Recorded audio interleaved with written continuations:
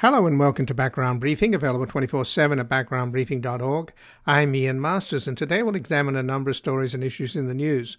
We'll begin with the intense speculation over missiles that landed 5 kilometers inside of Poland near the Ukraine border, killing 2 at a rural farm. With talk of NATO invoking Article 5 ridiculously premature since the facts aren't in yet, it could have been a deliberate Russian strike that went astray, or a Russian missile intercepted by Ukraine, or Ukrainian anti-aircraft missiles fired at Russian cruise missiles. Joining us to discuss the broader issues in this war that is going well for Ukraine and poorly for Russia as top U.S. national security officials meet with their Russian counterparts is Michael Weiss, news director at New Lines magazine, who has reported on international affairs for over 10 years with a focus on the Middle East and Russia.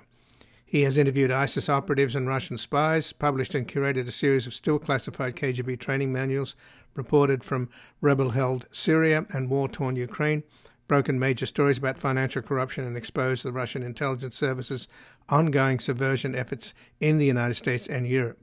He's the author of The Menace of Unreality, How Russia Weaponizes Information, Culture and Money, and co-author of the New York Times bestseller, ISIS, Inside the Army of Terror. Then we'll look into the just-announced FBI probe into the killing of a Palestinian journalist and U.S. citizen that appears to have a lot to do with an evolving relationship between congressional Democrats and Israel, particularly now that Netanyahu is leading a new extreme right-wing Israeli government. Joining us is Zaha Hassan, a human rights lawyer and fellow at the Carnegie Endowment for International Peace's Middle East program, where her research focuses on Palestinian-Israeli peace, the use of international legal mechanisms by political movements, and U.S. foreign policy in the region. Previously, she was the coordinator and a senior legal advisor to the Palestinian negotiating team during Palestine's bid for UN membership, and was a member of the Palestinian delegation to Quartet-sponsored exploratory talks between 2011 and 2012. Then finally, just ahead of Trump's 9 p.m. Eastern announcement from the ballroom of Mar-a-Lago that he is running for president in 2024, we'll speak with Dr. Allen Frances, a professor emeritus and former chair of psychiatry and behavioral science at Duke University. He is the author of the award-winning international bestseller Saving Normal and the reference work Essentials of Psychiatric Diagnosis, and his latest book is Twilight of American Sanity. A psychiatrist analyzes the age of Trump, and we will discuss Trump's determination to make himself relevant again and dominate our politics for the next 2 years. And joining us now is Michael Weiss, the news director at New Lines magazine, who has reported on international affairs for over 10 years with a focus on the Middle East and Russia. He has interviewed ISIS operatives and Russian spies, published and curated a series of still classified KGB training manuals, reported from rebel-held Syria and war-torn Ukraine, broken major stories about financial corruption, and exposed the Russian intelligence services' ongoing subversion efforts in the United States and Europe. And he's the author of The Menace of Unreality, How Russia Weaponizes Information, Culture and Money, and the co-author of the New York Times bestseller ISIS, Inside the Army of Terror. Welcome to Background Briefing, Michael Weiss. Good to be with you again, Ian. Well, thanks for joining us. And the meeting that took place in Istanbul, brokered by the Turkish President Erdogan, between the U.S. head of the CIA, Ambassador Burns, and the head of the Russian Foreign Intelligence Service, the SVR, Naryshkin. Apparently, there's not much of a readout on it. They weren't conducting negotiations. They made that clear, but they were trying to, I guess, limit nuclear threats and the possibility of nuclear escalation. What's your takeaway from the meeting? I mean, at the worst moments, the nadir of the Cold War, the Americans and the Soviets, now the Russians, always talk to each other. It's kind of a myth that we like to subscribe to whenever there's any kind of frost in the relationship, or there's, in this case, a proxy war being fought in Europe, that the channels of communication don't remain open. That's just simply false. They always do. There was prior reporting that Jake Sullivan, the national security advisor, was also in conversation, I think, with Nikolai Patrushev, who's the chairman of the Russian National Security Council. You've seen ongoing progress in getting at least the Americans and the Russians to sit down to discuss and relitigate the START treaty. So this comes at a point where, yeah, I mean, Ukraine is winning on the battlefield, and not just winning. I mean, really humiliating the Russian military. The latest being the rather calamitous withdrawal from Kherson, the first provincial capital that fell to the Russians, the only provincial capital that they've managed to take since February 24th, and in an area that they had claimed to have annexed in late September.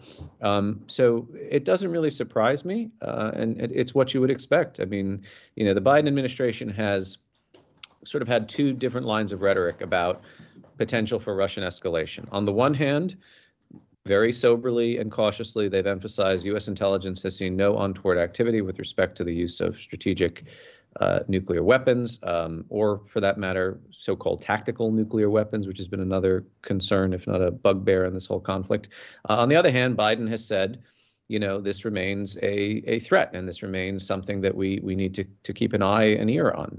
And I think he likened it to the worst moment since the Cuban Missile Crisis, which is something I probably wouldn't have done myself, but so be it. So all of this is to say, none of this should surprise anyone. I mean, this is sort of par for the course of great power diplomacy. Well, of course, it's very likely that there was a discussion over the jailing of Brittany Griner. The U.S. basketball star has been moved to a penal colony, and also Paul Whelan as well. Today, Russia's ambassador to the U.S., Anatoly Antonov, is meeting with White House officials to discuss the treatment of Russians in U.S. prisons. So do you think there's a prisoner swap? There's been talk of it for some time. There has, and last I heard and last I wrote about, the kind of the key factor was the Americans releasing Victor Bout, one of the most notorious international arms dealers, a former GRU officer, somebody that the Russians have made no secret about wanting back quite badly for whatever reason. And I'll leave it to your listeners to make their own interpretation on that front. But it seemed that the U.S. had put him on the negotiating table, and the Russians said no. Evidently, they wanted more. So, yeah, I mean, whenever you have American citizens in Russian, I shouldn't say custody, I should say captivity. I mean, as you mentioned, Brittany Griner is being sent to a labor camp. It is, the goal of the U.S. government to do the utmost to try and get them back. But again, the Russians feel, perhaps correctly so, that they've got two cards up their sleeves because of that fact, and that the Americans will probably do more or give people who are more valuable to the Russians up in exchange for essentially civilian hostages. I mean, I know that they've accused Paul Whelan of being an intelligence officer, but there's been really no indication of that being the case. In fact, given his, I forget what it was. It wasn't a dishonorable discharge, but it was sort of, he had been accused of theft when he was in the U.S. Armed Forces. I mean, given that track record, if you know anything about intelligence, that's sort of a do not pass go for recruitment to the CIA or any U.S. intelligence agency. So I find it extremely unlikely he was in Russia spying. So given that what happened at the G20 conference in Bali, Indonesia, where the foreign minister of Russia, Lavrov, went to hospital and came back, it's almost as if he just didn't want to hear the browbeating he was getting from the other G20 heads of state, which have really isolated Russia, and Russia's being isolated even further at the United Nations, and being held responsible for the human suffering in Ukraine. So how do you think this is impacting the Kremlin? Yeah, I mean, you don't even have to take neutral ground like the conference at Bali. I mean, look at Putin's treatment, or the treatment he received in Kazakhstan a few weeks ago. I mean, this was a meeting of all of the sort of heads of the Central Asian republics and also Turkey, and famously now for the second time, President Erdogan, who, as you mentioned, is sort of straddling the East-West divide, as Turkey has been wont to do throughout the 20th century, and so they do it in the 21st. But President Erdogan kept Putin waiting, which is a power play that Putin is famous for doing. And also there was, I forget who it was, another head of state dressed him down, which is unprecedented. And the look on his face sort of said it all. So if Putin can't even find a favorable reception in his own backyard and in his own, I don't like the term sphere of influence, but so be it, I'll use it. Then how is he going to be received at an international forum where, I mean, indeed, the leaders of all major NATO EU countries were going to be in attendance, and they were going to make a point of ostracizing and isolating him. So I think it was actually a very smart decision for him not to go. But Putin's answer to this international rebuke is to rain missiles down on Ukraine and killing civilians. Well, I mean, he didn't need an answer to a rebuke to do that. He's been doing that since February 24th. This is just the Russian way of, it's not even warfare. I mean, it's state terrorism, raining missiles on civilian infrastructure, trying to force the Ukrainians into a prostrate position after one of their most significant and strategic battlefield victories in the last 8 months. Yes. I mean, he just doesn't seem to care about any kind of impending cost. Although he does care about his stature and the perception of himself as a strong man in charge of a great power in the making. So I think, again, for him to be personally humiliated abroad, outside of Russian Federation territory, would be a bridge too far. So what do you think Lavrov and other officials, like Naryshkin, even though we remember that humiliating video of him being dressed down in front of Putin like a schoolboy, if any of them or collectively have any influence, I'm wondering what's going on in terms of what appears to be a civil war between the Ministry of Defense and the defense, and I take it the intelligence establishment, and this mercenary leader, Prigozhin, who really seems to be making a move to be a political figure. I mean, he's defending this absolutely disgusting video of the Wagner Group murdering a guy that they consider to be a defector on camera, just beating him to death. And that's great as far as he's concerned. And now the nationalists led by Prigozhin, who has traction in the Russian state media, all saying, how come we didn't, lob a missile on Zelensky parading around in the open there in Kherson? That's our territory. So there's a massive amount of delusion going there, and the nationalists believe that the answer is to just get more ruthless. And I'm wondering what's happening on the other side. Are they trying to find a way out of this mess? Yeah, I mean, it's hard to be a Kremlinologist in 2022, and I tried not to be. Civil war might be overstating it only slightly. Since Putin has come to power, there have been clans, there have been factions, there have been sort of congeries of boyars and what's known as the Siloviki, who have been trying to compete with and outfox one another. I'd say that the war has probably only accelerated or heightened that power tension and dynamic in Moscow. And yeah, I mean, one of the more interesting developments in the last several months has been to see Prigozhin and also Ramzan Kadyrov, the warlord president of Chechnya, become the hawk party, right? Catering to the ultranationalists, the people who think that Russia has played this a little too kittenishly and should be using or lobbing nukes and all the rest of it. Prigozhin, prior to this conflict, and maybe even still, had no constituency of which to speak of, right? Up until recently, he denied, to the point of taking people to court who accused him of being in charge and the financier of the Wagner Group.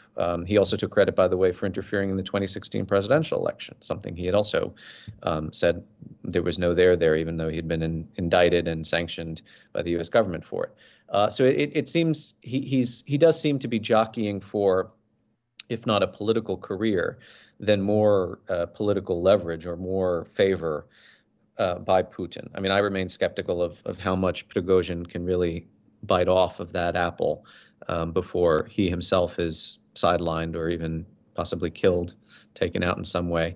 But yeah, it is absolutely the case that the more conventional standard bearers of the Ministry of Defense, Sergei Shoigu, Valery Gerasimov, who's the essentially their chairman of the Joint Chiefs, they have been just absolutely excoriated by Russian military bloggers, very hawkish or ultrist elements on social media. And I think Prigozhin and Kadyrov are playing into that as best they can.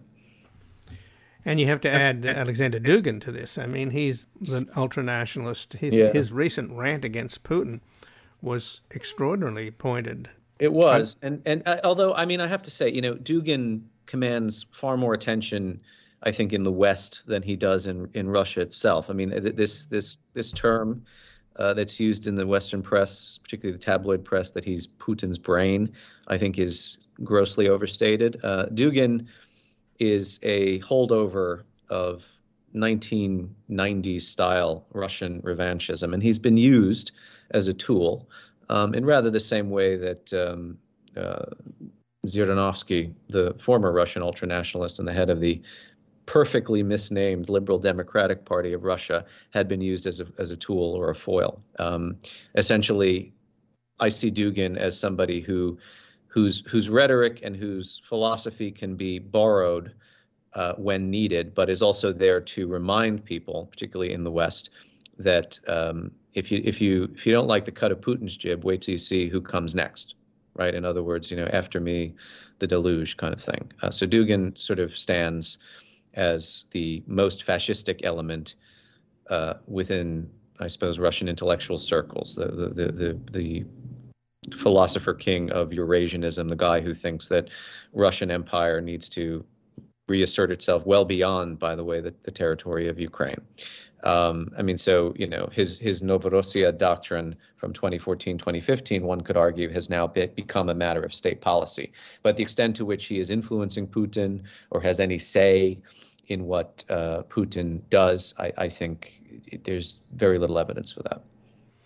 But Michael Weiss, there's something of an irony here, though, that the far-right nationalists that we're talking about, their political position is that part of their political argument is that the reason that we're doing poorly in Ukraine is because of corruption and the lack of plurality in our politics and the lack of choice and the fact that we have a dictatorship in the Kremlin. In a curious way, they share the same attitudes as the Russian liberals, even though I don't think there's too many of the Russian liberals left. And most of the talented young Russians, men, just left the country. So, I mean, there are complaints coming from those quarters about the need for real democracy and to get rid of the dictatorship in the Kremlin. Yeah, but I mean, real democracy, and by their lights, is get rid of this guy and then install somebody who makes him look like a liberal Democrat, and then perhaps have that person just permanently in place. It's as you're speaking, it reminds me a lot of the criticism that was heaped upon Alexei Navalny, the leader of the Russian opposition, now imprisoned in his own gulag, and who had been the target of state assassination at least 3 times, according to an investigation by Bellingcat. Navalny in 2010, maybe a little bit before then, had a strategic agenda, because at this time there was no Bolotno movement, there was no credible or mainstream opposition, and so his way of appealing to exactly this element was to say, instead of directing your ire and fury against ethnic minorities and the Jews and so on, he was talking to the far right. He attended what was known as the Russian marches, which is, I mean, essentially a neo-Nazi demonstration. He said, why don't you focus on how this cabal of crooks and thieves and kleptocrats have been raping the state and stealing the money from your own people and your own country. If you claim to be patriotic, this should be your focus. And Navalny took a lot of heat for that and was assailed as a far-right extremist himself. But that was essentially his political strategy before he could appeal to the ordinary man in the street, right? So this element has always existed. And as I said, Putin has indulged the far right and allowed them to proliferate, allowed them to wield a kind of critical or oppositional politics as a means of scaremongering to convince the West that he's the best of all possible worlds that Russia has to offer. Now, again, I think Ukraine has been very clarifying in a number of ways, but not least of which is upending a lot of conventional wisdom about, well, first and foremost, Russian military prowess, but also the way things work inside Russia. I mean, Putin does remain a kind of neo-czar, but I would say his position is a lot weaker than we had assumed. whatever is driving or motivating his decision making. I mean, the most pragmatic thing and the most rational and sane thing he did was assenting to the withdrawal from Kherson without putting up a concerted fight, because that would have essentially destroyed that city. It would have destroyed all of the western bank of the Dnipro River. And that indicates that perhaps voices of caution and voices of sanity are beginning to get through to him for the first time in 8 or 9 months. So just in the last minute then, Michael Weiss, Putin doesn't seem to have any alternative strategy except to double down. He's not interested, I think, in any kind of compromise. He wants to sort of keep this thing going, maybe for at least another year, to weaken Western resolve and NATO resolve. I don't see any glimmer of diplomacy or hope on the horizon. But on the other hand, he's got to be disappointed. They were really counting, if you followed Russian media, they were really counting on the Republicans taking the House and right. And that they would cut funds to Ukraine. And that's highly unlikely now, right? Yes, but I mean, I would just, to your point that there's no alternative for him except to go all in or to keep going all in. I don't necessarily agree with that. I think this is another piece of conventional wisdom that or mythology that we cling to in the face of all available evidence. I mean, as I mentioned earlier, Kherson was one of 4 regions in Ukraine annexed in September, late September, through some series of coercive sham referenda. The results of which you actually see on the streets now of Kherson, with jubilant Ukrainians greeting their liberating army, right? So this idea that the citizens of this region voted upwards of 85% or whatever it was to join Russia is just completely nonsense. But he withdraws from Kherson, and the Kremlin, in a kind of weird, low farce, says this changes nothing. This territory remains part of Russian Federation territory, even though they don't control it. And now they've pulled back on the other side of the river, and they can't cross the river again because they've blown up all the bridges that bisect the Dnipro. So, Russia is a state of unreality or surreality, if you like.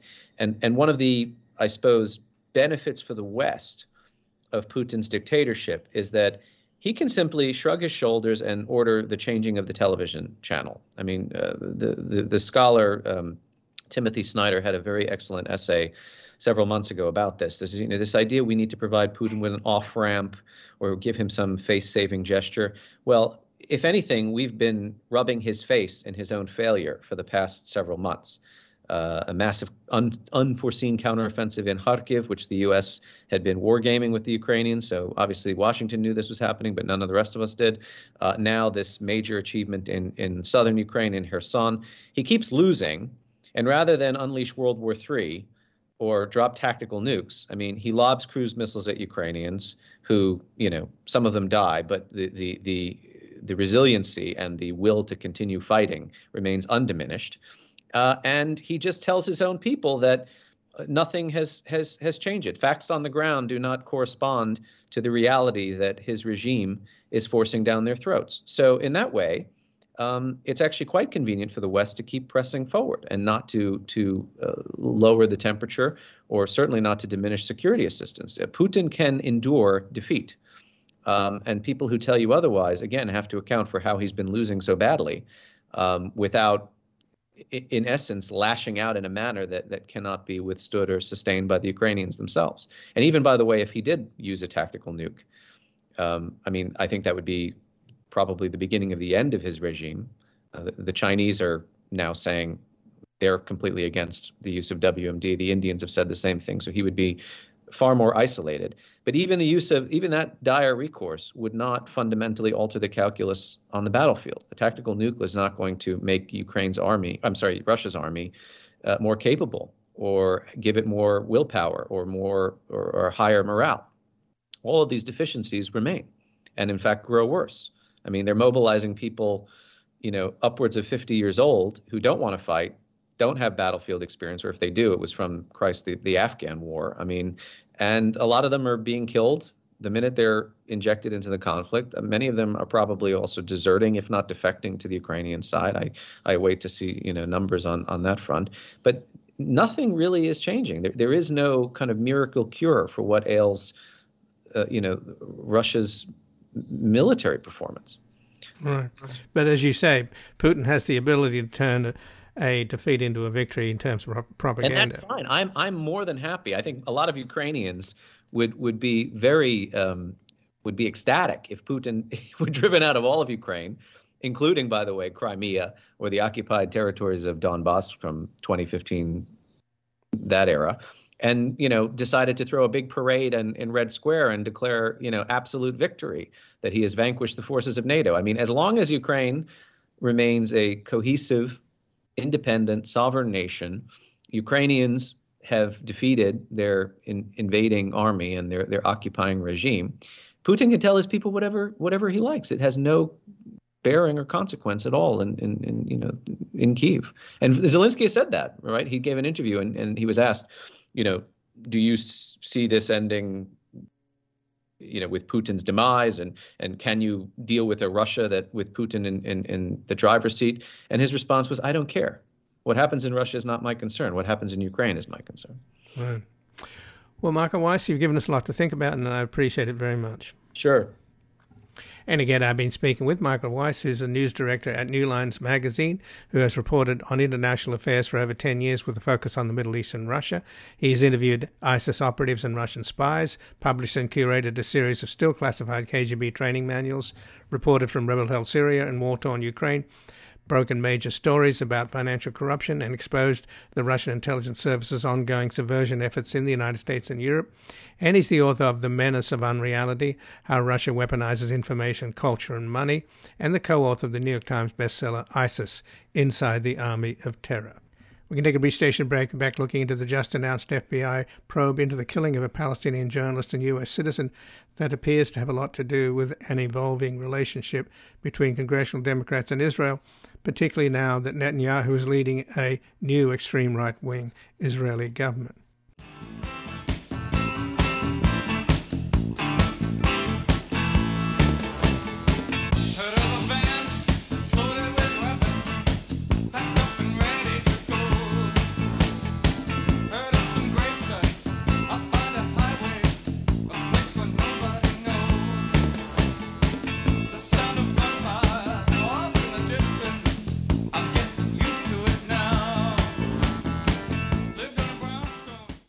السيارة وهويتك وين رايح من وين جاي شو قضيتك فقدت حالك خلصت هيني جيتك تعيش بدون حواجز مش حتتحقق أمنيتك رصة السيارة وهويتك وين رايح من وين جاي شو قضيتك فكرت حالك خلصت هيني جيتك تعيش بدون حواجز مش حتتحقق أمنيتك انسرقنا من أرضنا بلدنا انغلبنا عحالنا انقلبنا اقنعونا واتدربنا نحمي إسرائيل من حالنا صرنا ممسوكين عساكر وين ما كان بسول لي كل هاد لمين وين الملايين اللي بدها تحرر فلسطين. Welcome back. I'm Ian Masters, and this is Background Briefing, available 24/7 at backgroundbriefing.org. And joining us now is Zaha Hassan, who is a human rights lawyer and fellow at the Carnegie Endowment for International Peace's Middle East program, where her research focuses on Palestinian-Israel peace, the use of international legal mechanisms for political movements, and U.S. foreign policy in the region. Previously, she was the coordinator and senior legal advisor to the Palestinian negotiating team during Palestine's bid for UN membership, and was a member of the Palestinian delegation to the Quartet-sponsored exploratory talks between 2011 and 2012. Welcome to Background Briefing, Zaha Hassan. Thank you.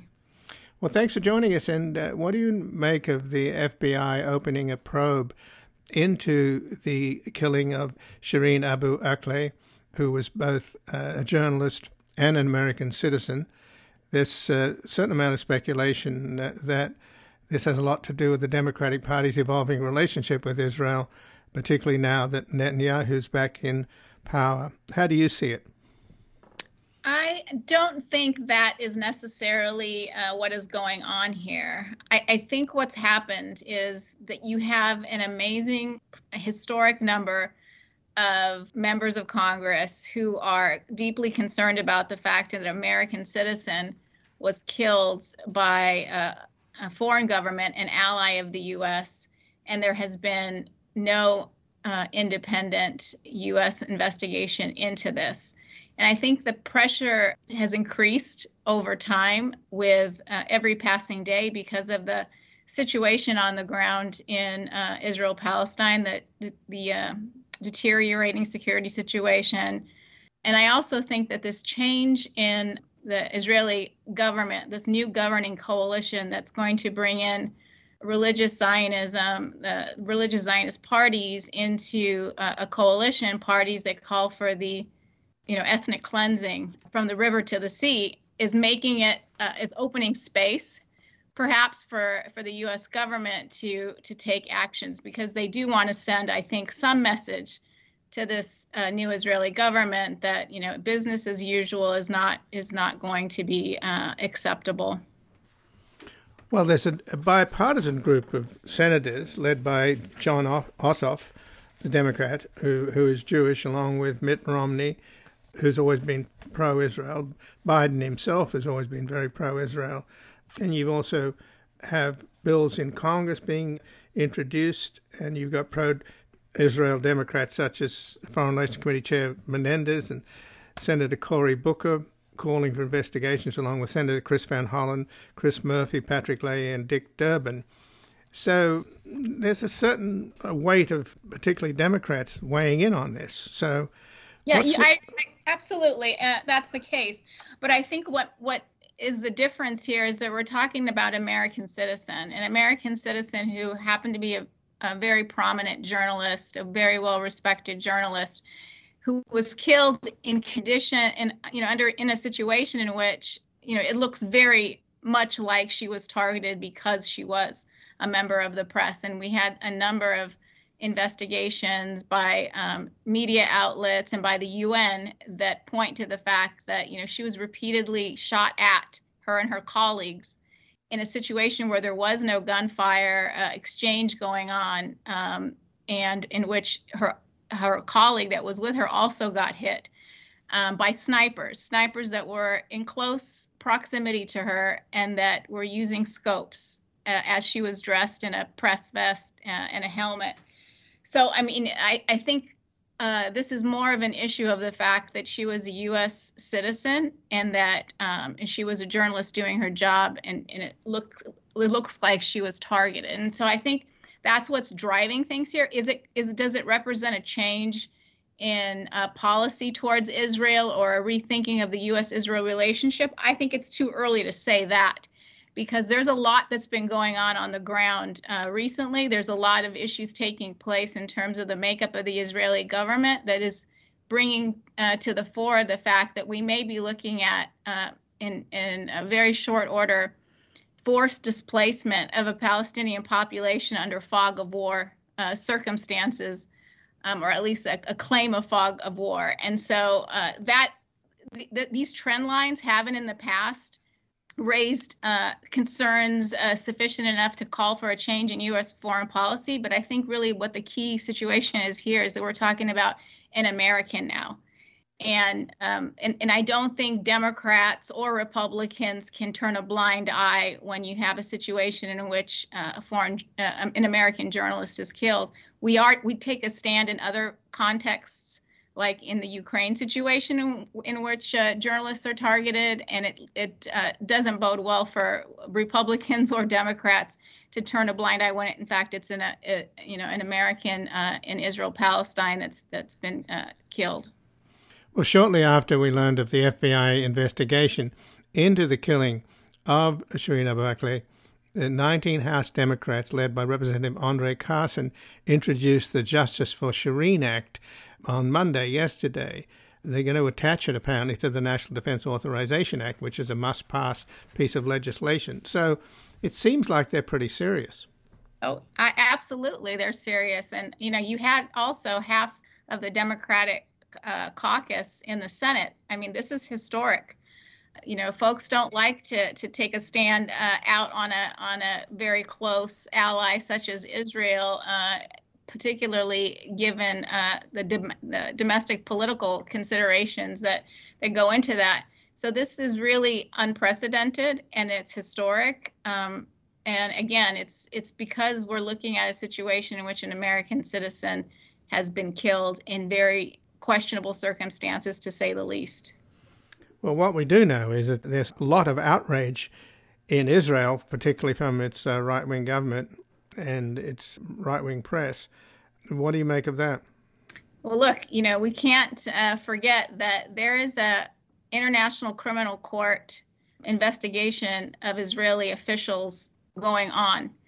And there has been a complaint submitted to the ICC specifically on the Shireen Abu Akleh case and her killing.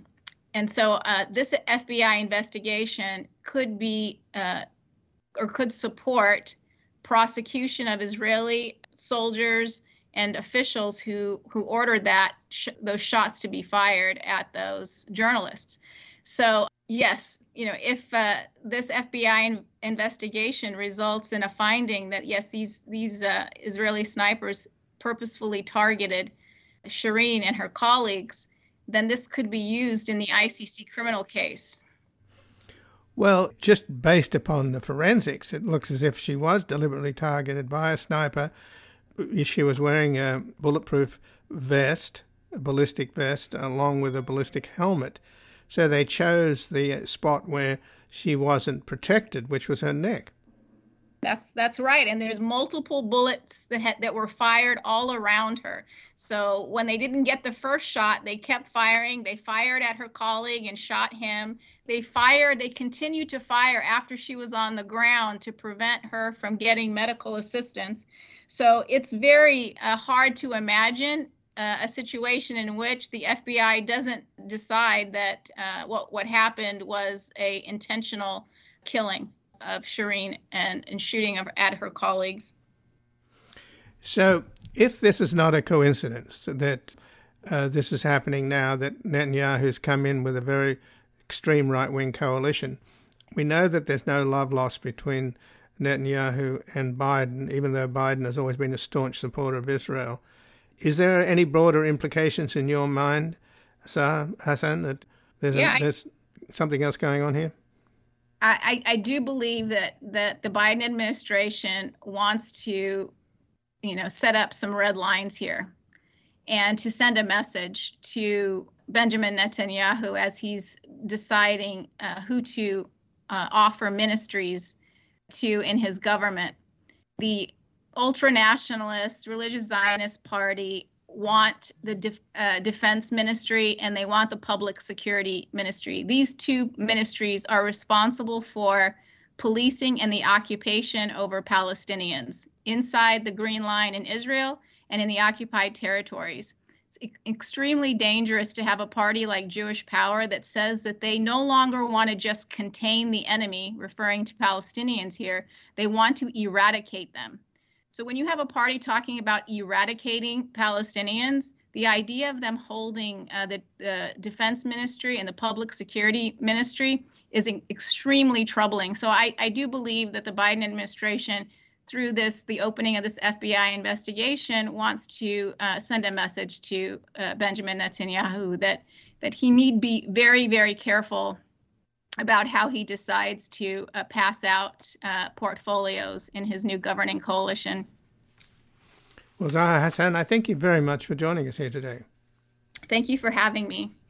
And again, I've been speaking with Zaha Hassan, who is a human rights lawyer and fellow with the Carnegie Endowment for International Peace's Middle East program, where her research focuses on Palestinian-Israeli peace, the use of international legal mechanisms for political movements, and U.S. foreign policy in the region. Previously, she was the coordinator and senior legal advisor to the Palestinian negotiating team during Palestine's bid for UN membership and was a member of the Palestinian delegation to the Quartet-sponsored exploratory talks between 2011 and 2012. We're going to take a restation break, and just ahead of Trump's 9 p.m. Eastern announcement from the ballroom of Mar-a-Lago that he's running for president in 2024, we will discuss Trump's determination to make himself relevant again and dominate our politics for the next 2 years.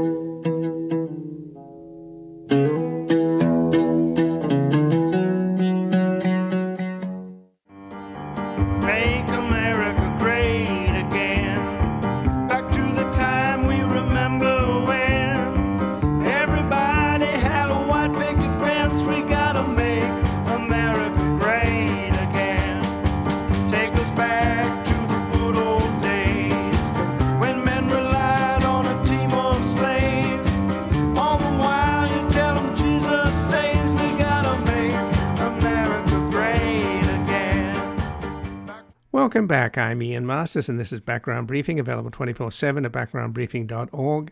And joining us now, Dr. Allen Frances, a professor emeritus and former chair of psychiatry and behavioral science at Duke University. He's the author of the award-winning international bestseller Saving Normal and the reference work Essentials of Psychiatric Diagnosis. And his latest book is Twilight of American Sanity, a psychiatrist analyzes the age of Trump, now in an updated paperback version. Welcome to Background Briefing, Dr. Allen Frances. Always my pleasure, Ian. Well, thanks for joining us, Dr. Frances. And Donald Trump's making his announcement tonight at 9 p.m. Eastern in the Mar-a-Lago Ballroom, 6 p.m. Pacific time. It's actually when we're off the air. We go on the air at 5 p.m., so we're going to miss what he says, but I think you can make a pretty safe guess. The only interesting speculation is that he may actually have Kari Lake on stage with him as a perfect MAGA twin. She just lost in Arizona. I hope they run together. But what do you expect him to say today or tonight? Well, Trump is the most transparent person in the world, and I think you don't have to be a psychiatrist to make predictions about him, even though he prides himself on being unpredictable. I think he had to announce tonight, despite his advisors and the Republican leaders trying to get him to postpone it until after the Georgia election. He had no choice. For one thing, it's his personality. He's a loser. He's a distinct loser in this election, and he has to distract attention from that and prove that he's still credible and that he's still a player. Even more important, DeSantis was a big winner, and I think that there's no doubt that Trump's support among the donors, the leaders of the Republican Party, and even his own base is evaporating very quickly. Polls show that he's dropped 20 points in relation to DeSantis in just the last week. So he has to kill DeSantis's candidacy before he has a chance to start. And my guess is that he probably learned the lesson that complaining about the last election will not win him the next one. So my guess is he will not have a Kari Lake, that he will not be the usual Trump whiner and sore loser in this announcement. I could be wrong because his personality is so strong he may go against his own self-interest. He can be very self-destructive because of his narcissism. But my guess is that he's going to be as sober as Trump can possibly be and convey the idea that he's the king and that anyone who comes after the king must be sure they not miss. That if DeSantis or any of the other Pence or any of the other candidates thinks that they're going to take him, without a fight, he's going to do everything to convey that he's the man in charge, that no one around him has a chance, and he'll try to kill off any speculation of competition. I think there are 4 possible results of this, but we'll discuss that once you've had a chance to put in your 2 cents. Well, I guess my 2 cents is that how can he spin what just happened in the election? Will he say that the candidates, not that there was a problem with the quality of the candidates, as the Senate Minority Leader McConnell said, maybe he'll argue that they weren't Trumpy enough. Yeah, I think he'll be blaming other people's son if he mentions it at all. I mean, Trump is a master. We tend to underestimate his cunning because he's so stupid. But we should never underestimate his ability to understand his audience and to twist things in his favor. And I think he will come across as a winner, that he won't want so much to apologize for the past or even spin it. The smart play is just to move forward with how great he's going to be in the future. And I think the truth is that it's very likely he will scare off the field. If I had to bet, DeSantis is only 44 years old, and fighting Trump is probably not in his interest. It would be a dirty fight.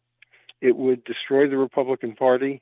He would be blamed along with Trump. He could bring down Trump in 2024, but he could also bring down himself. And I think that Trump is very clever in announcing tonight, before the momentum is irresistible in favor of moving past him and toward DeSantis. I think he's going to scare DeSantis and other candidates off. I think the Mike Pences of the world might go in, but without much hope of success. And I think that Trump will be able to solidify his base and use it as a hammer against the donors, the evangelical supporters, and people who were having doubts about his electability. Now, the one red red flag here is that he could be dethroned easily and quickly if the evangelicals dump him or if the donors dump him. He can't be dethroned by the Republican leaders. They've tried before and that's failed. But if either the donors or the evangelicals decide that he's more of a hazard now to their future, greedy donors want someone in there who will win and provide them with deregulation and tax breaks. The evangelicals want someone who will win and provide them with Supreme Court justice appointments from 2024 on. I think if either of those groups or both together decide to dump him, then he's in serious trouble. And I think he knows that. I think they've already reduced expectations for what's going to happen tonight. He invited lots of fancy people. They may not show up. He's talking about this being a Florida-based campaign, not Washington-based. He says it's going to be on a shoestring, and that he's going to run as the underdog. So I think he's going to run as kind of the embattled underdog against the Washington elite that have, done their horrible. And I think the context is really interesting. Biden's been a great president. Maybe not him personally, but the administration that he created has done almost everything right. And somehow or other, Trump has the gift of being able to soil everything and everyone he touches. I think he'll do his best today to direct his attention toward Biden, not to DeSantis today. But I think in the weeks to come, he'll be doing his best to undercut DeSantis and scare him off. So already I would assume that the donors are going to abandon him, but he has his own source of income, which is to shake down the MAGA followers. And as for the Christians, so-called Christians, they've stuck with him so far, so clearly it doesn't seem to bother them that he is such a mega sinner. But, they've got their own rationale, King Cyrus and all this nonsense. So is he able to then, essentially finance it himself? I would have thought shaking down his base is a finite factor. I mean, you can't, keep going to that well. I don't think that he will have to finance himself if he somehow or other clears the field. So the greedy billionaires will go with him if he's the winner, if they realize that either DeSantis doesn't have the stuff to topple him or that the battle will destroy both, which is the most likely result if there's a battle. I think they'll stick with him even if they have to hold their noses and feel ashamed in their families. I think the Christians are ruthless. They're political pros, and they're not worried about someone's morals. They're only worried about whether they can win in their own power. So I think what's going to happen over the course of the next month or two will be a shaking out. And basically, I don't see the other candidates as being serious. It's really just DeSantis. And the question that will be settled, probably, I think, sooner rather than later, is whether DeSantis will take him on. And my guess is he won't. As a 44-year-old guy, he has to his advantage not to get into a fight. I think if I'm him and he's smart, he'll stand back. If Trump self-destructs, then he'll be there to pick up the pieces, but I don't think he'll fight Trump. So is it possible that Trump will self-destruct in the intervening 2 years or choke on a Big Mac? He's done a great job of self-destructing in the course of the past 2 years, and I think that there's every possibility that he may self-destruct in the course of the next two. I think the best hope for America is if he doesn't self-destruct, that the best hope would be he and DeSantis get into a terrific fight, and that both of them last till the very end and knock each other out, and the Democrats walk in. I think if Trump does clear the field, then we're in trouble, unless he self-destructs between now and the 2024 election, or dies, or gets dethroned. If he's a candidate against an 82-year-old Biden, despite Biden's accomplishments, I think that it's a very big risk that I wouldn't want to have to foresee happening. And the sad thing is that the Democrats have not nurtured a bench. Ian, who would beat him if not Biden? Well, you're right. They haven't really developed a bench. There are good candidates like Chris Murphy, the senator from Connecticut, and others. But Biden's going to have to step aside early and start nurturing a bench. And that's the idea of running against. Yeah, but the idea that we go back to have a Trump-Biden race would be just such a comment on the paralysis of American politics. I've been enormously impressed with Biden's appointments, but I was not happy with the way he's toying with whether he's running again. I understand that he has to keep himself relevant. He'd be a complete lame duck if he said, I'm not running again. But he made it sound like the decision was based on what would be good for Joe Biden, not what would be good for America and for the Democratic Party. If I were he, I would have said, instead of, I'll consider it, we'll talk to Jill, we'll blah, blah, blah, and I'm up to it and all that stuff. I think he should have said something like, I really don't care who's the next president of the United States, so long as it's not an extremist, right-wing, radical group of people who are destroying American democracy. And if I'm the best candidate for the Democratic Party to preserve our country, certainly I'll rise to the call. But it's not for me. It's for America. It's not for the Democratic Party. It's for America.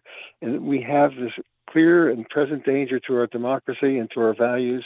And we've done a very good job, luckily, this election, so that we're not degenerating into autocracy, but the danger is still there, and I'm going to do whatever I can for whoever can be the best candidate in 2024 to make sure that we keep up this momentum. So earlier you were talking about the 4 points you wanted to make. Have you made them, or go ahead? Sort of, but just to summarize it, I think that what are the possible outcomes? So outcome one would be that Trump clears the field of DeSantis, that he goes into the election, that he'll be weakened by the fact that people are getting tired of this stuff, and that he'll be strengthened by the fact that Biden might be the alternative, and that the Democrats don't have another, at this point, viable candidate. And who knows what would happen in that kind of election. And I think that's probably the most likely thing that will happen, that we'll see another Biden-Trump replay. The second option, the very best for democracy, is an all-out battle between Biden and between DeSantis and Trump, and that they wipe each other out, and they wipe the Republican Party out for maybe a decade. And really, it is sincerely to be hoped that Trump and DeSantis fight it out, and that DeSantis has the courage and the stupidity to get into this election cycle. That's the best outcome for America. I think another possible outcome is that Trump announces and things go really sour in his campaign, just as they do in every one of his businesses. Every one of his businesses winds up bankrupt. He's never touched a business that doesn't wind up bankrupt. And it may be that we're seeing the tipping point now of where everyone starts telling him it's over, and he drops out. And that's not necessarily a good result, because DeSantis is a much stronger, smarter, more disciplined candidate. DeSantis could do much more damage to American democracy than Trump could as president. And so that's not necessarily a good thing if Trump self-destructs. The fourth option is in some ways the scariest, and that is that Trump keeps the allegiance of about 20% of the craziest people in America and loses the allegiance of everyone else. Let's suppose that he doesn't get the nomination, that the Christian right and the greedy donors go off him sooner rather than later, and that he's no longer a viable political person. What would he do next? It's conceivable that he'd retire and play golf, but it's equally conceivable he might rile up the troops. And I can picture him inciting political violence in a way that we haven't seen in this country since the Civil War. If he's a damaged loser with nothing to lose, he may want to bring down everything with him. And there are enough crazy people out there that we have multiple shootings every day in this country, that it may get much worse if Trump is stirring up the pot. So I think there are four outcomes, and the only good outcome the only sure thing good outcome would be a battle between Trump and DeSantis where they kill each other off. All the other outcomes have great risks, partly because although the issues are all on the side of the Democrats, probably the economy by then will be on the side of the Democrats, if they just don't have candidates who are going to appeal to the public. Well, I mean, he is a damaged loser already, and a criminal, and possibly a traitor. So you just not possible. I would say a traitor. Yeah. Well, so is Jared Kushner, by the way. He's even in many ways even worse. But they still haven't got to him. I mean, he's always one step ahead of the sheriff. Now, what happens if he's indicted? How does that change the calculus that you just laid out? Yeah, all the signals are they're not going to do it. They released stuff yesterday saying that he only wanted to keep the documents at Mar-a-Lago as trophies. That he had no business interest in being able to tell secrets about Iran's missile system or some unnamed third party's anti-missile defense system. Sounded like Israel to me. That they gave him a bill of health on the leaked, not official, but a kind of bill of health. I very much doubt that Merrick Garland and the DOJ, if they've waited this long, and I think part of why he's announcing tonight is to really signal to them what a fuss he can make about it. And that would be fighting words for the people on the street. Oh, they're trying to put our guy in prison because they don't want to see him save America, stop those pedophiles and all that stuff. So I have a feeling they're going to back. Look at what's happened so far. He's been a crook for all these years, and he's never been hurt by it. Right. And well, what about the January the 6th committee, though? Just we're running out of time here in the last couple of minutes. Will the January the 6th people lay a finger on him? Yeah, I just have a feeling that he's going to lawyer up, and he's now giving them the political notice that if you do this to a candidate, you're obstructing, he's obstructing justice, but they're obstructing the political process, will be the argument on the Republican end, that they're using politics to somehow or other hamstring the profit of the right. And I think that the opportunity was lost. I think everything needed to be done on a much faster schedule. And the timing now is just completely dreadful. And that's, I think, a big part of why he's announcing tonight, to set down a standard against DeSantis and set down a standard against the DOJ and all the other, the Georgia and the New York State and all the other things that are being held over his head. So I think he's not good at anything except riling up the mob and getting somehow coming out clean after he bankrupts companies. And what he's doing now is bankrupting America, but past performances, he'll get away with it. Well, Dr. Allen Frances, I thank you very much for joining us here today. Thanks, Ian. And again, I've been speaking with Dr. Allen Frances, who's a professor emeritus and former chair of psychiatry and behavioral science at Duke University. He's the author of the award-winning international bestseller Saving Normal and the reference work Essentials of Psychiatric Diagnosis. And his latest book is Twilight of American Sanity. A psychiatrist analyzes the age of Trump, now out in an updated paperback version. This has been Background Briefing. I'm Ian Masters. I'd like to thank producer Graham Fitzgibbon, and this program is available for podcasting at backgroundbriefing.org, where you can sign up for our email updates as well as subscribe wherever you get your podcasts. If you like this program, you can help us reach more listeners by taking a moment to rate and review us on iTunes, Google Play, iHeartRadio, or wherever you get your podcasts. And please do share the program with friends and family and colleagues on Twitter and Facebook. And I'll be back again tomorrow with another Background Briefing. Bye for now.